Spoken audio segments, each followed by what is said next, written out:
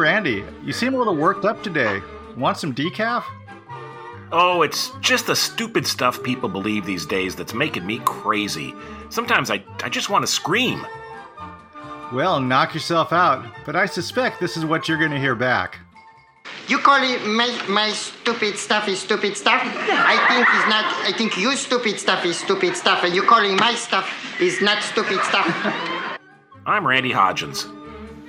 And I'm Steve McClellan, and that was just one sample of the legendary Andy Kaufman, a man who cross-pollinated comedy and performance art to create work that was challenging, controversial, and very funny.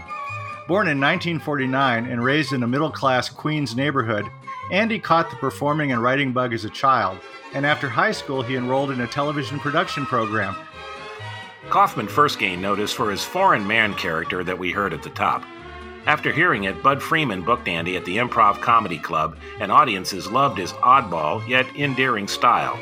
A brilliant set on Saturday Night Live in 1975 broke Andy to a national audience. Here's a taste of that routine. I would like to imitate Archie Bunker. Get out of my chair, meathead. You go in the dingbat, get into the kitchen making the food. In 1978, Andy was cast as Latka, the foreign mechanic on the hit sitcom Taxi.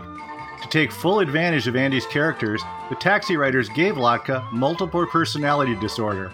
And at the same time, audiences who came to see Andy in person soon found out that he was more performance artist than stand-up comic, and that he was willing to make an audience very uncomfortable, even hostile, in the pursuit of his art.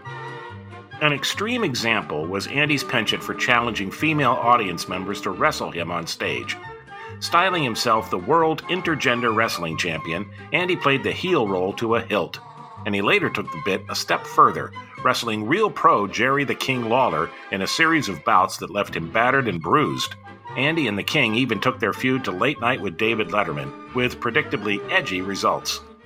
Fixed or rigged? Are you guys really friends? Was it a scam? No, not at all.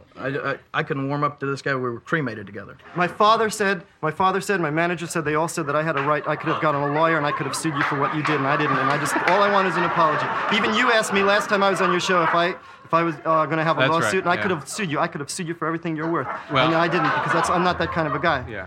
You know what? What kind of a guy are you? The Kaufman-Lawler feud was fake, but Andy never broke the wrestler's code of silence, even though he began to lose fans who found the routine more disturbing than funny. And tragically, Andy died of cancer in 1984, just 35 years old. And because of his pranking history, many believe to this day his death was an elaborate hoax. And somehow we think Andy, wherever he may be, would smile at that. You can find out more about Andy Kaufman and all our comedy legends, including video clips and extended audio cuts, at laughtracksradio.com. Thanks for listening, and until next time, it's goodbye from me. And it's goodbye from him. Goodbye, everybody.